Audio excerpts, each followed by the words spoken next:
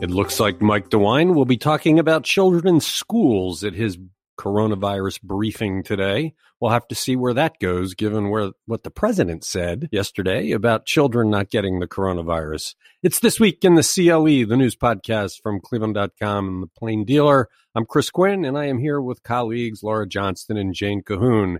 It's a Tuesday in Cleveland with lots of news to talk about. Let's get to it. How is prominent Cleveland businessman Tony George tied to both Larry Householder, the disgraced former House Speaker, and FirstEnergy, the utility at the center of the Householder scandal? Laura Johnston, this was a hell of a story yesterday by John Caniglia that tied together Tony George to a bunch of things related to FirstEnergy, Larry Householder, and a little bit Cleveland Public Power. So set the stage. What do we know? Yeah, this is a jaw dropper. Tony George and his family have given $120,000 in contributions to Householder over the past 4 years. This was as Householder returned to state politics, rose in power to become the Speaker of the Ohio House. You might know his name. He owns a number of businesses, including Harry Buffalo downtown. His son owns Town Hall, which has been in the news for mass complaints lately. But he's given a lot of money to politicians from both parties.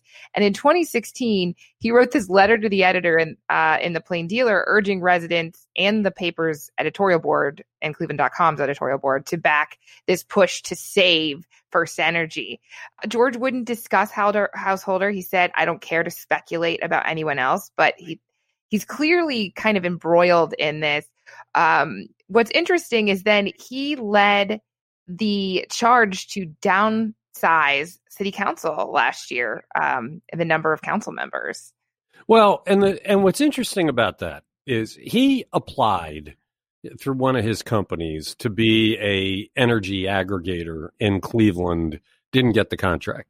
And there were people that said he's trying to reduce council, play on the populist vote to get even for that. And so that thing was marching to the ballot, and all of a sudden it kind of blew up in his face. There were a whole lot of people that came out saying, this is reducing democracy. This is disenfranchising voters. Right. And he ran away from it and pulled it.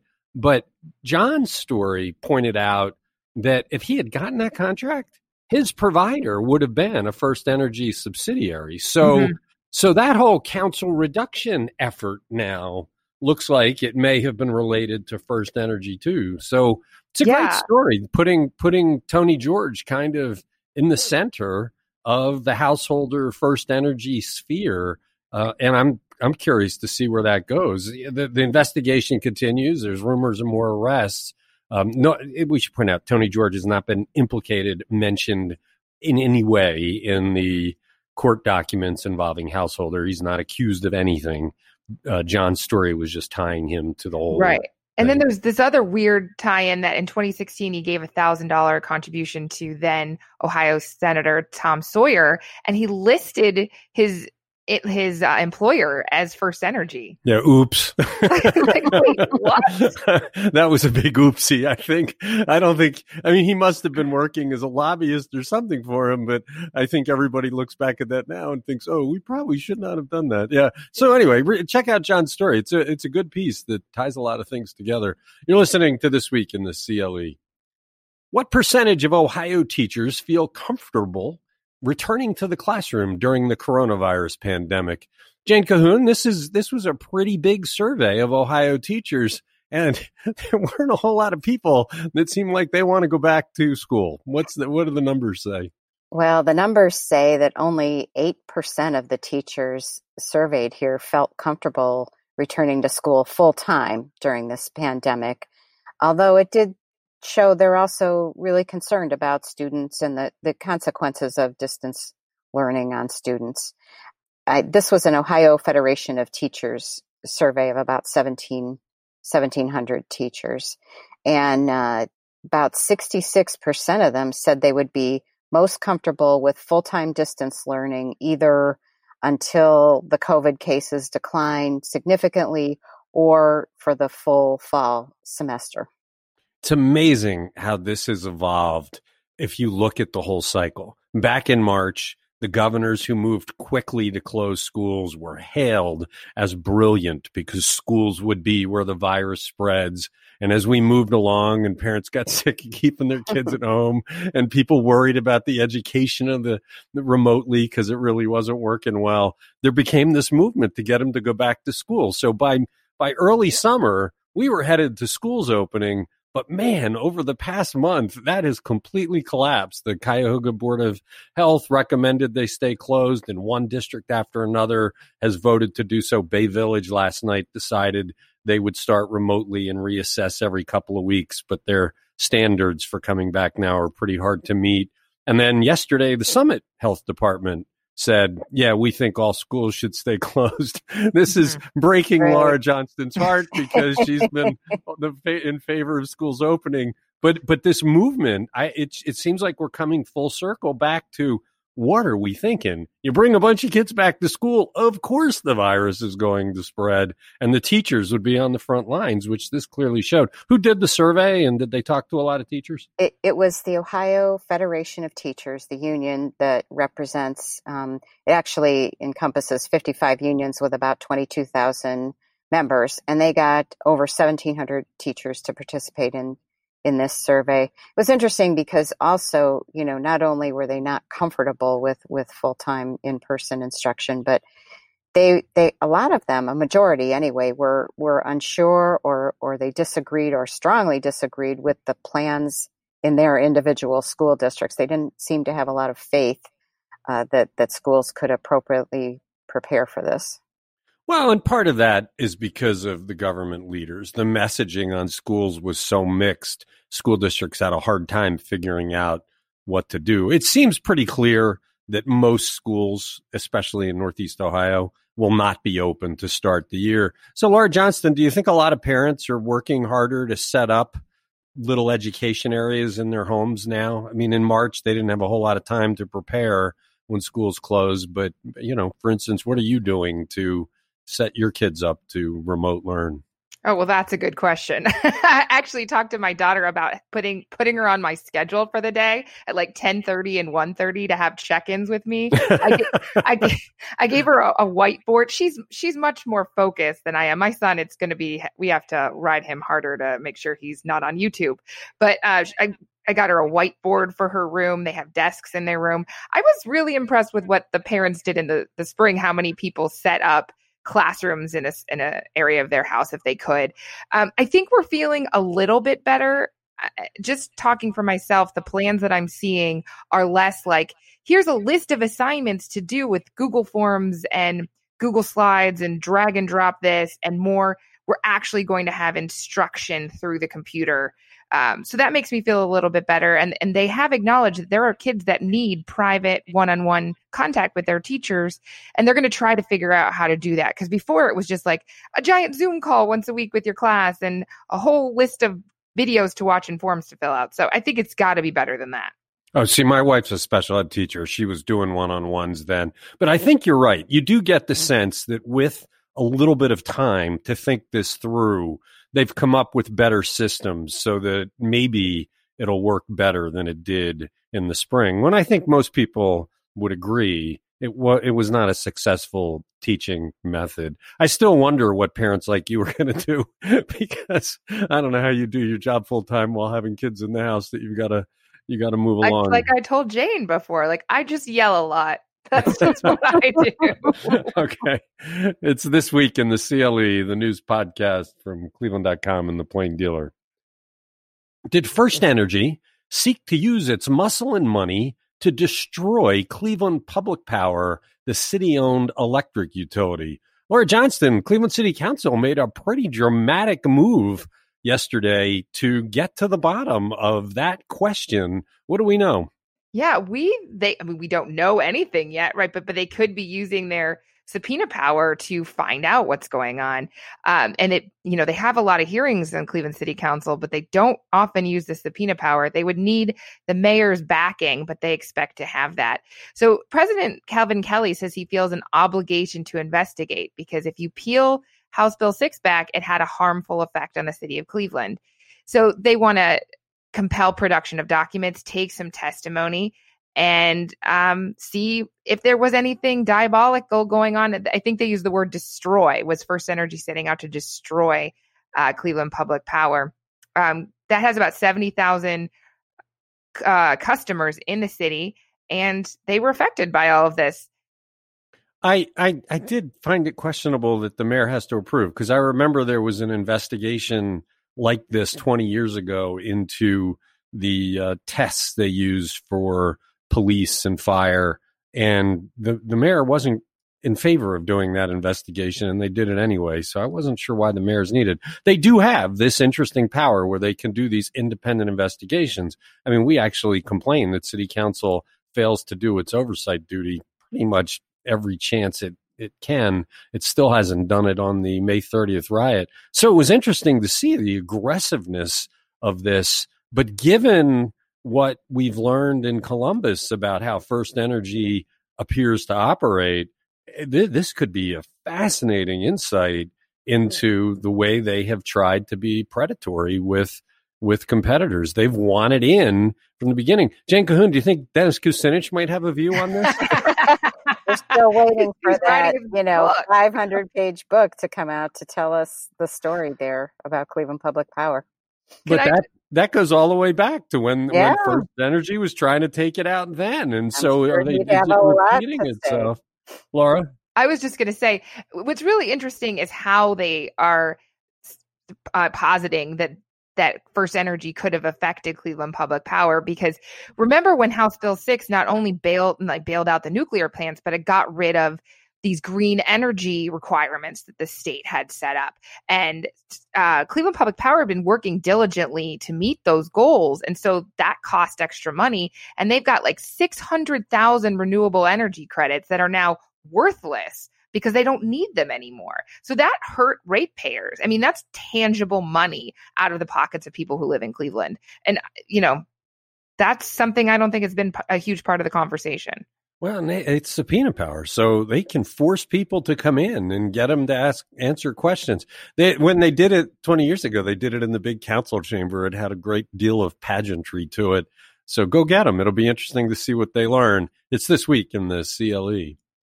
Will unemployed people in Ohio get some extra money from the federal government to help tide them over during the coronavirus pandemic? Jane Cahoon, we talked about this yesterday. Mike DeWine was looking to see whether Ohio could afford to kick in some extra cash to go along with the money Donald Trump offered through executive order. We have resolution now. What's going to happen? Well, I don't know if I'd call it resolution, Chris. I mean, first of all, I should back up and say the $600 extra in federal unemployment benefits that people were getting, that expired at the end of July. So that's why they're talking about some way to bridge this gap while Congress continues to talk about it.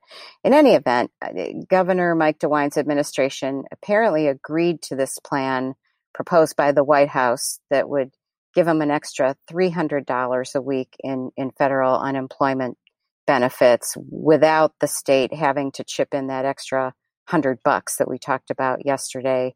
And this would be in addition to people's regular unemployment that they get from the state. But there are just so many questions surrounding this that make me skeptical of the whole thing for a few reasons here. They're still seeking guidance from the Department of Labor on how they would implement, and the timetable is not clear at all, how long it would take to release these funds, which they're supposed to come from this FEMA disaster relief fund. And get this, it would require some software changes to the state's unemployment computer system. Well, then that's not happening. No money coming to Ohio. I say more about that system, which is, so messed up.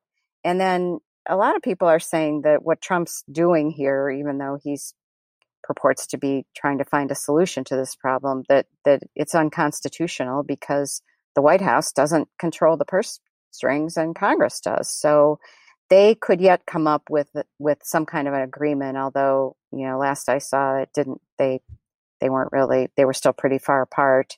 So, we'll just have to see what happens.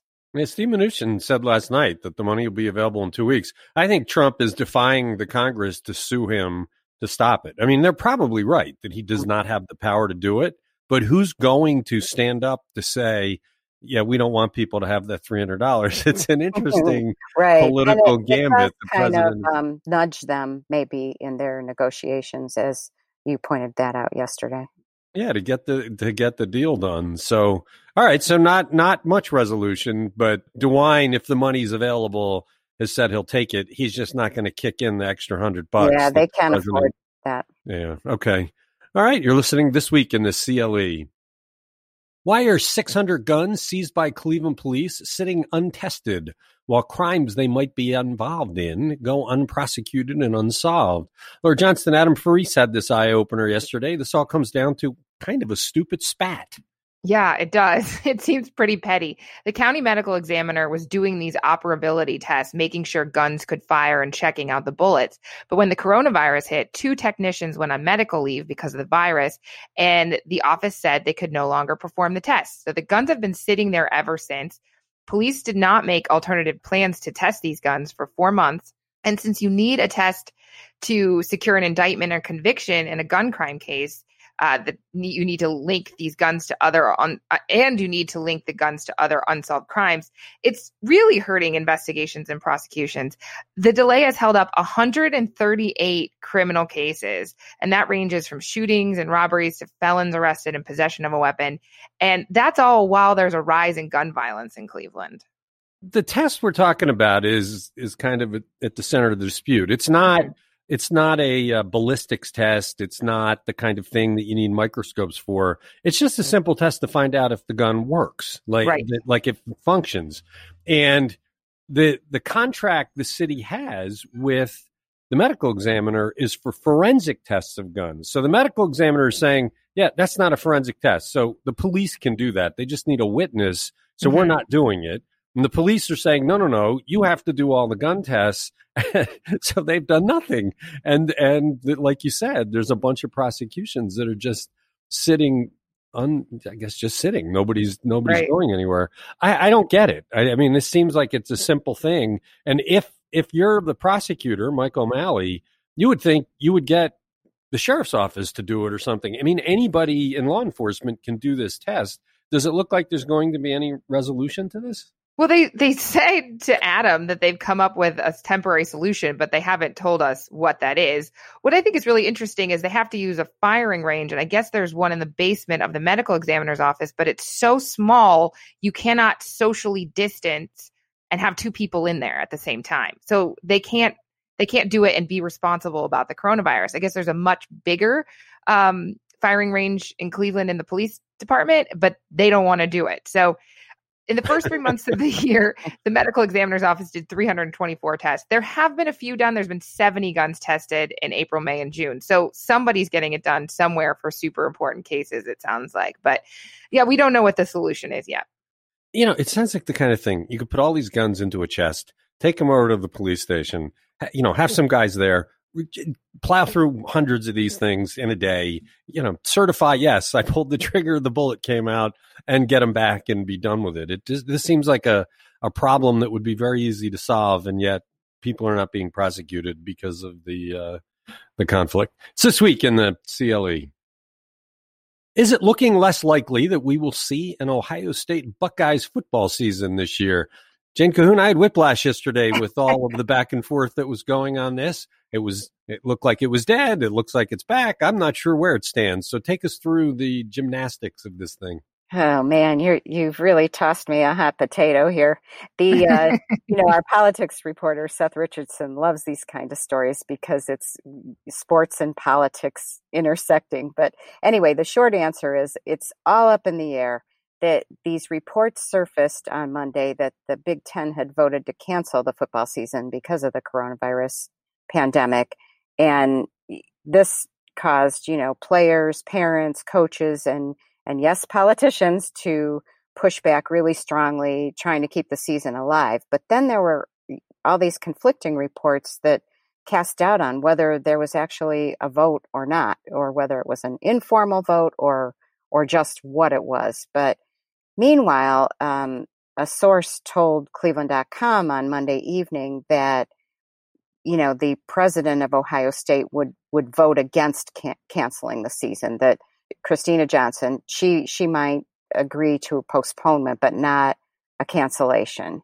So anyway, it's just all, it's crazy. Like Ryan Day, the football coach, went on ESPN and said, there's no need to make this decision now. And he doesn't think it should be canceled, and they should have flexibility for possible postponement. Of course, also on ESPN, we've got Stephen A. Smith, this, rather controversial figure, who said they should cancel this immediately. And then, of course, he just doesn't like the way student athletes are treated. And then we had people like Congressman Jim Jordan and Lieutenant Governor John Husted weighing in, saying, no, we got to have a season. And so anyway, it's all crazy. We don't know, unless maybe in the last 5 minutes while we're recording this podcast, something will happen. All right, a couple of things. The source that talked to us that said that the president will vote against it. We don't usually run a story based on a single anonymous source, but I know who the source is, and it's pretty ironclad. That's why we did. The interesting thing was when the news broke yesterday, and I think one of the Detroit papers reported it first, they had to vote at 12-2. I mean, the presidents got together and voted 12-2, and then the furor starts. And the president's got and say, no, there was no vote. There was no. And Ohio wasn't one of the two. Ohio State wasn't one of the two. I think it was like Iowa and Nebraska or something like that. Yeah, Nebraska's saying if they cancel the season, we're just going to go play somewhere anyway. But so it was interesting. I wonder. Okay, they didn't take a formal vote, but they all made their wishes known.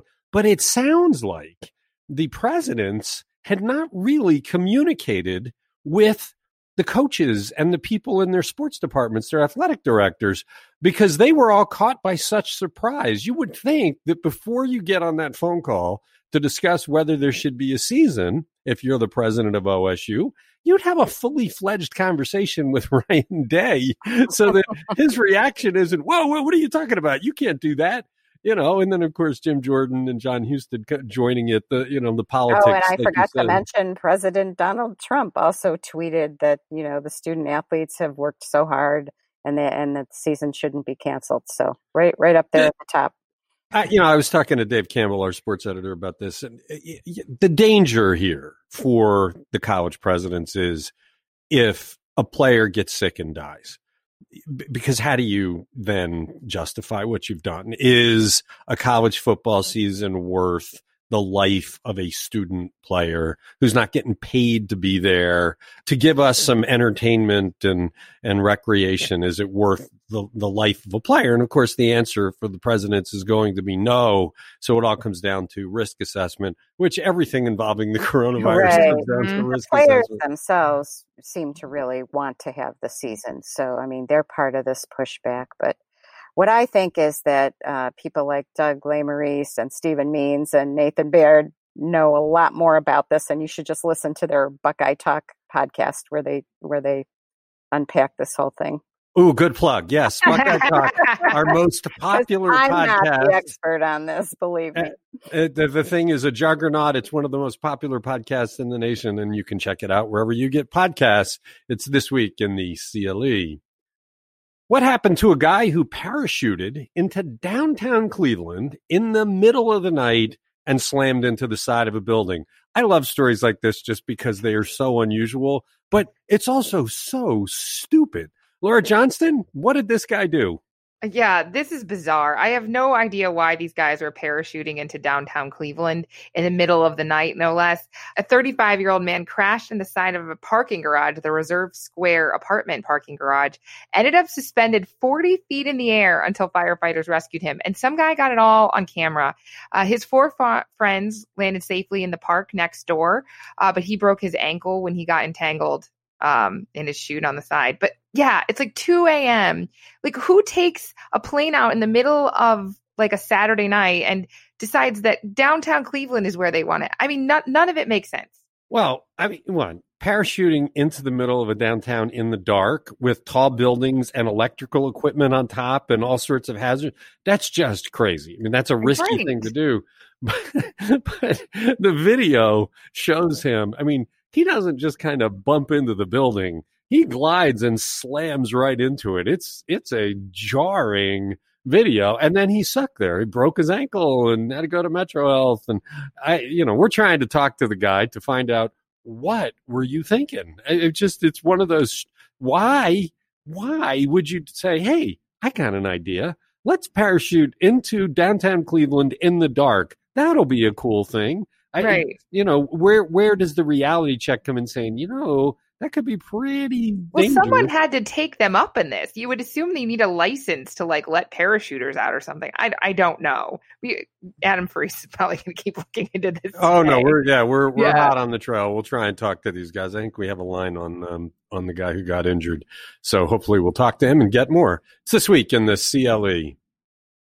What are St. Vincent Charity Medical Center and university hospitals doing with nearly $3 million from the federal government to fight addiction?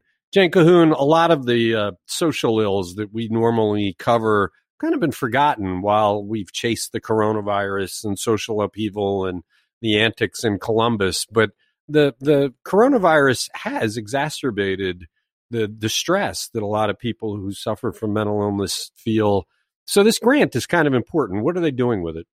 Yeah, this seems to be really good news. The money is basically going to help them train more doctors to treat addiction. They got $2.89 million from the U.S. Department of Health and Human Services, and they're going to use it to increase the number of psychiatrists and physicians who are board certified to treat addictions.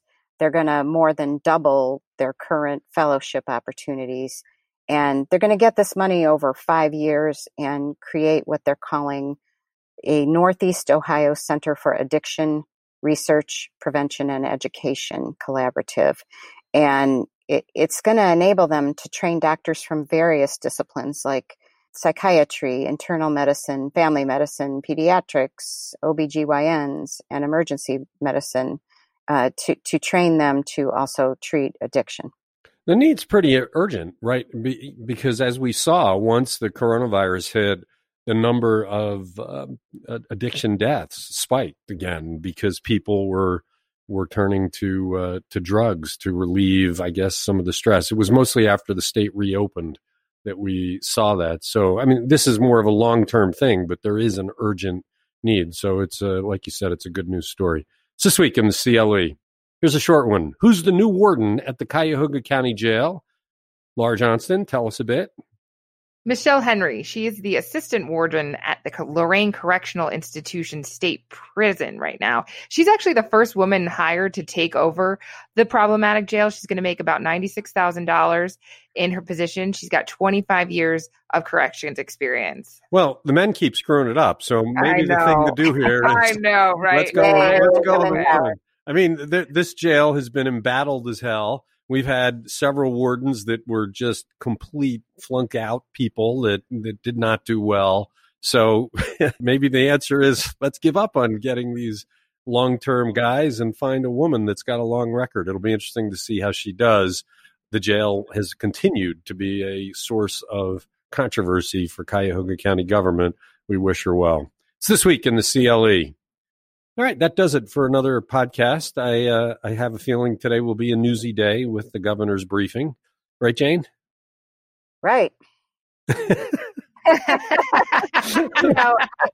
always hesitate to predict, but he is having 3 doctors from pediatric hospitals there. So you just got to believe we're leading up to something on the schools. Well, the scary thing was in the last briefing, he always does the hint before the news. He hinted that he could set a statewide policy, and you just wonder, okay, now we're going to have the 3 pediatric guys. He did that only in regards to a question. So I don't know that he had intended that as to be here it comes, guys.